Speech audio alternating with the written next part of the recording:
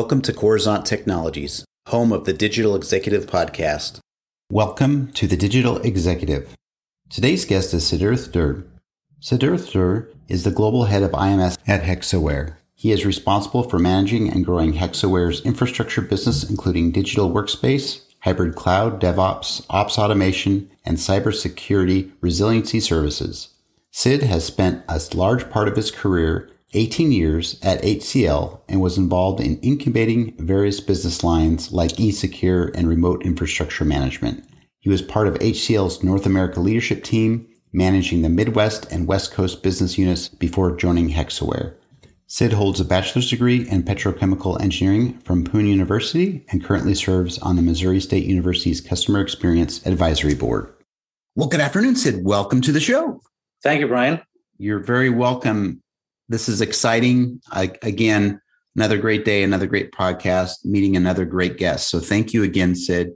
And we really want to just jump right into these questions so we can get your story out to our audience. And Sid, you've got quite the career in technology as a senior executive, and now you're the global head digital IT operations for Hexaware. Could you share with our audience the secret to your career growth and what inspires you? You know what? I started off very fortuitously in IT. I am actually a chemical engineer by, my degree was in chemical engineering. But at that time in India, we needed more people in IT than we did in chemical engineering, I suppose. So I was recruited by the company that I worked for at that time from campus into IT. My first job was actually selling VSATs, which were really the only reliable communication link in India at that time, right? Landlines and, fiber wasn't quite laid in India at that time. So satellite was the only reliable links that businesses could use to run their ERP systems. And that's how I started off in IT. From there, it kind of, the passion kept building. I loved what I was doing. I got into IT security early. I saw the early days of the dot-com bust, which was a big downer even for us back then. And then I really ended up, at a very, again, a fortuitous place, right? I ended up at a place where, outsourcing and global sourcing was becoming very prevalent.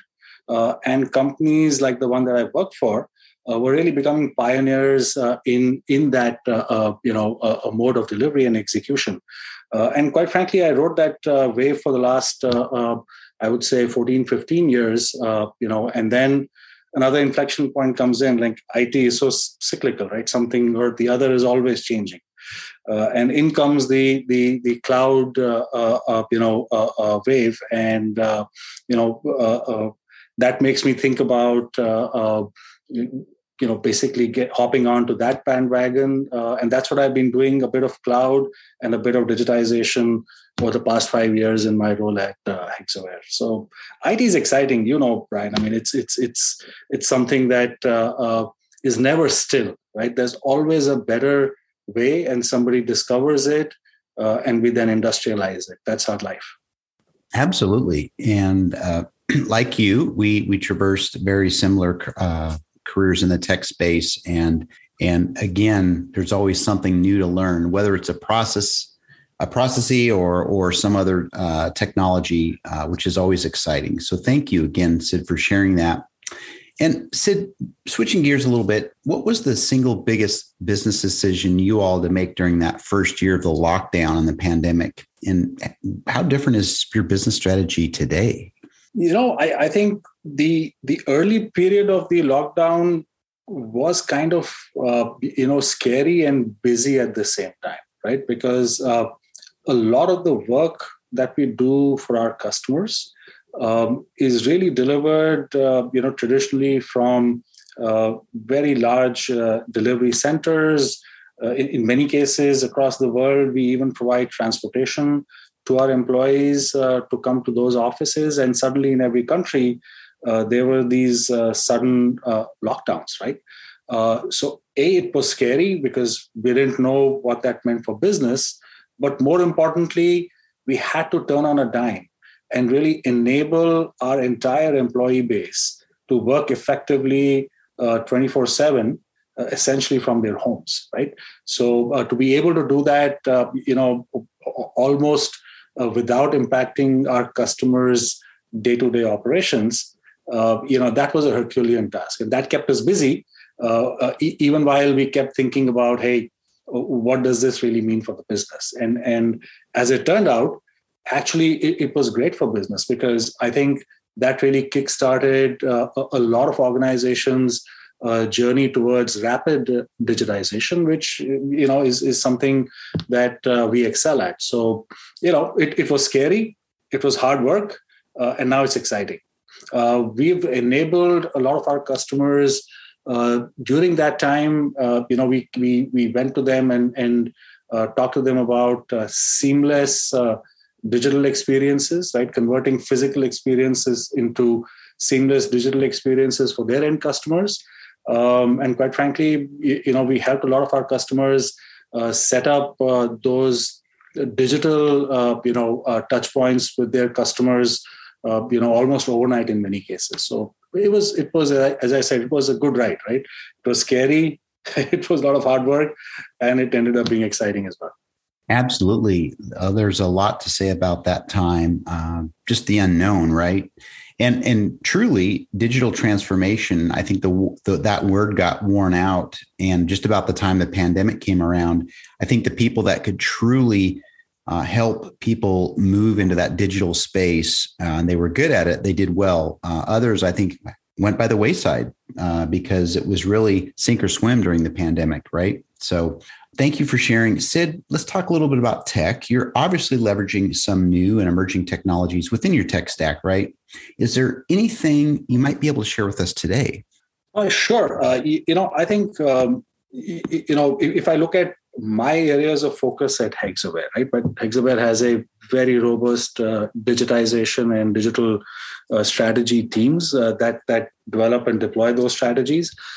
My focus actually comes in enablement, right? Because what my teams focus on is how can we allow the digital experiences that our customers are trying to deliver to their customers, how can we allow those to be delivered in a rapid time, right? Because ultimately, when you are developing business features, you're actually developing code in reality for those business features, right? So as organizations move from their traditional waterfall-based methodologies into more agile-based software development methodology, how do we allow that to traverse the pipeline in a rapid manner, in an efficient manner, and then deliver that code and those features that those code delivers back to their customers quickly?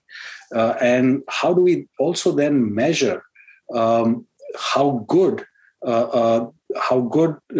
was that delivery of code in terms of efficiency, in terms of security, as well as in terms of the business value that originally was envisaged for that release, right? How do we measure that through this entire process? So my focus has been really that digital backbone enablement that allows the developers, that allows the business analysts to focus on ensuring that the feature and functionality that they are dreaming of for their customer engagement, that gets delivered in an efficient manner. Thank you for sharing it. I appreciate your insights, Sid, being in the tech space and as a technology leader. That's very helpful. And Sid, last question, can you share something from your career experience that would be helpful for those looking to grow their career in technology or leadership? Sure. I think, the number one thing I'd say is always be ready to learn, right? I think if we don't learn something new in technology almost on a daily basis, then we risk becoming obsolete very fast. I think the rate of obsolescence in technology is rapid, right? I think every year something new comes up that we have to quickly understand, assimilate, and then perform in our daily lives. If we don't, chances are that somebody else will, and chances are that somebody else will take a leap forward, right? That's been the constant in my life, right? I mean, almost every day, unlearning, relearning, and then assimilating and deploying that in my day-to-day life. I think if we can do that effectively, I think it's easier said than done. But if we can do that effectively, I think that's what's personally helped me get to where I am. Thank you, Sid. Appreciate the gems, the nuggets of wisdom, as I like to call them. That's certainly helpful, and certainly will help somebody here in our audience. So thank you again. And Sid, it was a pleasure having you on today, and I look forward to speaking with you real soon. Thank you so much. I would love to do it again, and thank you for inviting me. Bye for now.